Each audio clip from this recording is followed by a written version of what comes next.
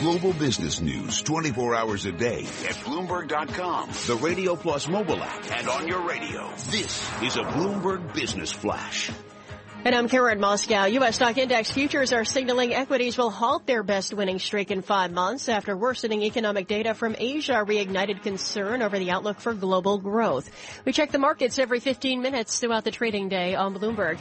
S&P E-mini futures down 8.5 points. Dow E-mini futures down 58. And NASDAQ E-mini futures down 22. DAX in Germany's down 0.4%. 10-year Treasury up 18/32. The yield 1.84%. Yield on the 2-year 0.86%. NYMEX crude oil up 0.25% or 12 cents to $38.02 a barrel. COMEX gold is up 0.9% or $11.90 to $12.75.70 an ounce. The euro $1.1026. The yen's 1.13 even. Some stocks moving in early trading. Dick's Sporting Goods down more than 7%. Fourth quarter profit missing analyst estimates, and it said first quarter profit may also disappoint. Urban Outfitters is up 10% this morning, while fourth quarter profit beat analyst estimates. An iron ores rally stalling today after a record 19% advance a day earlier, as banks from Goldman Sachs Group to Citigroup, together with some of the largest miners, said that the surge wasn't likely to endure. And that's a Bloomberg Business Flash. Tom and Mike. Karen, thanks so much. Bloomberg Surveillance brought to you by Interactive Brokers. Are your returns dragged down by high transaction costs? Trade up to Interactive Brokers, where our lower costs can help you maximize your returns. Visit ibkr.com/save more for more information. Michael? We have identified that whale you heard yesterday afternoon from the direction of Wisconsin Avenue in Washington, D.C. It was NBC's Chuck Todd, the host of Meet the Press, when he got the news that Michael Bloomberg, the founder and majority owner of this radio station and Bloomberg LP, was not going to run for president. You were not endorsing him, but you would have, as a political reporter, you would have loved to have a well-financed, credible independent in the race. Always. Shake it up, number one. Force both parties to be more accountable, number two. And it would have engaged more voters, number three. I mean, look, I'm for it because it would have, guaranteed more states in play, guaranteed that the candidates would have to talk to more voters and talk to. So there's a lot of good that would have come out of a third-party bid. But, everybody I've talked to very close to Mayor Bloomberg essentially said he wanted a path to victory and he couldn't find one. And the only path he kept finding was a path for Donald Trump to win if he got in a Clinton-Trump scenario. Do you agree with that analysis? I do. I think that he would have taken votes away from her in places like Pennsylvania, Ohio, New York, particularly in the Rust Belt and the Northeast Corridor. And that would have opened the door for Trump to carry those states, and I think would have messed up her map. He had a better shot if Sanders had been making more noise on the Democratic side. You could see that possibility, but with Hillary Clinton, I think they share too many positions, particularly on guns and on foreign affairs, things like that. That they'd split vote. They'd more likely split vote more so than Bloomberg and Trump. Chuck, the most intelligent tweet I've seen of the political season was from one S. Guthrie at NBC, suggesting that we should all have a drinking game when Chuck Todd refers to the Whig Party. I know. Which is great, but also exceptionally important.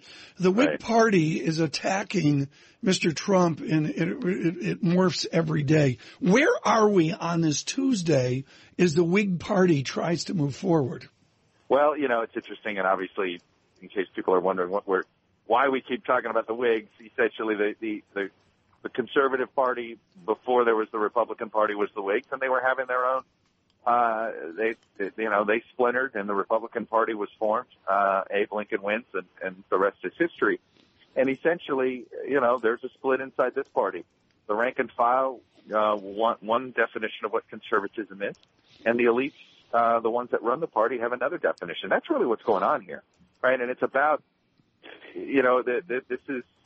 this rank and file working class wing of the Republican Party has been there for 30 years, but they got lured in by social issues, and now they're saying, hey, wait a minute, none of your economic policies have benefited us, and we're tired of it. Right.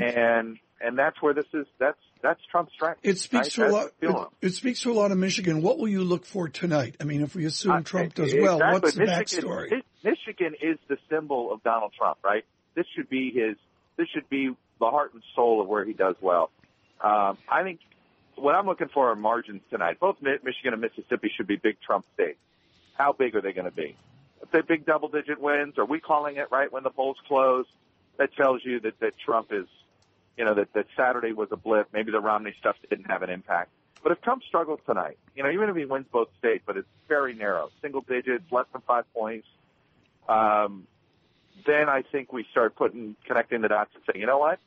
Starting last Thursday with Mitt Romney, then that vulgar debate, then the results on Saturday, maybe something's happening here, and Trump's starting to lose a little elevation. We're starting to see polls suggest that's happening. We have seen big jumps in. We've been through this approval before, though, haven't we? Yeah. Didn't the voters vote?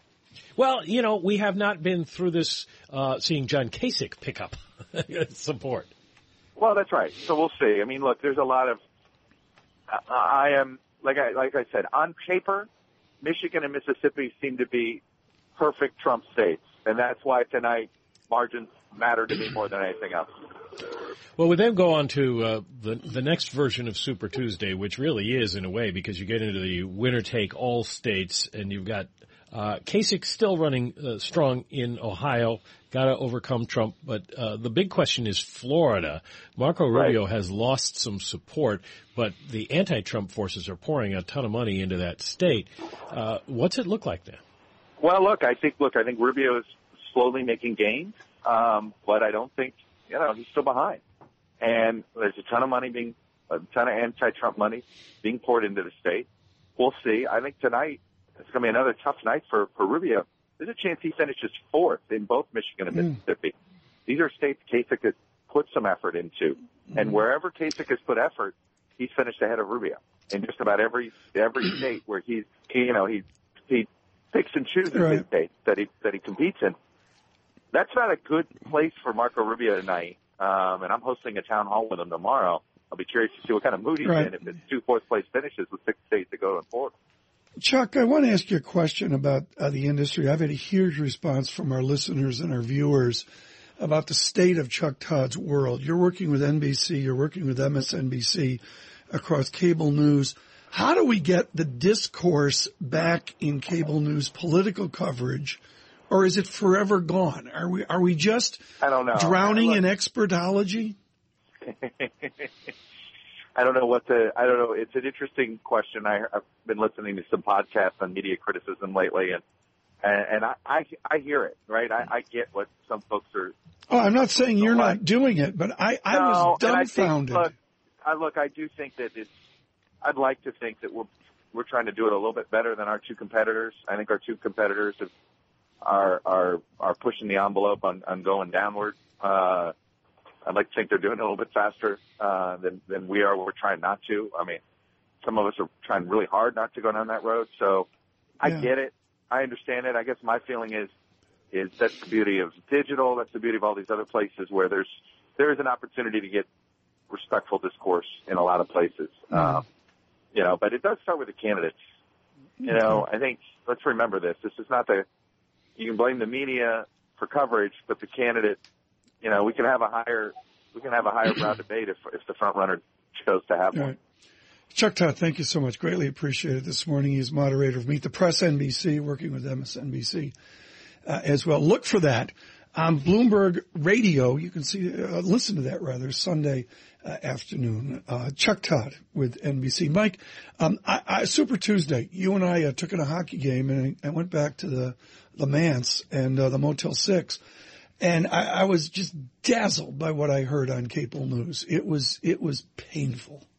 It's terrible. It was, I mean, you lived it with your wonderful comments yesterday about the Reagans. I mean, you've seen the generational change. The problem is that the worst and the stupidest draw the biggest ratings. And it is not about. And that's a pressure to Chuck Todd in real time. It is not about, and it has for many, many, many years not been about covering the issues. The issues get some stories, but let's face it, everybody likes to say, to cover the he said, she said aspect of it, except here on Bloomberg Surveillance, and we proudly try not to do that.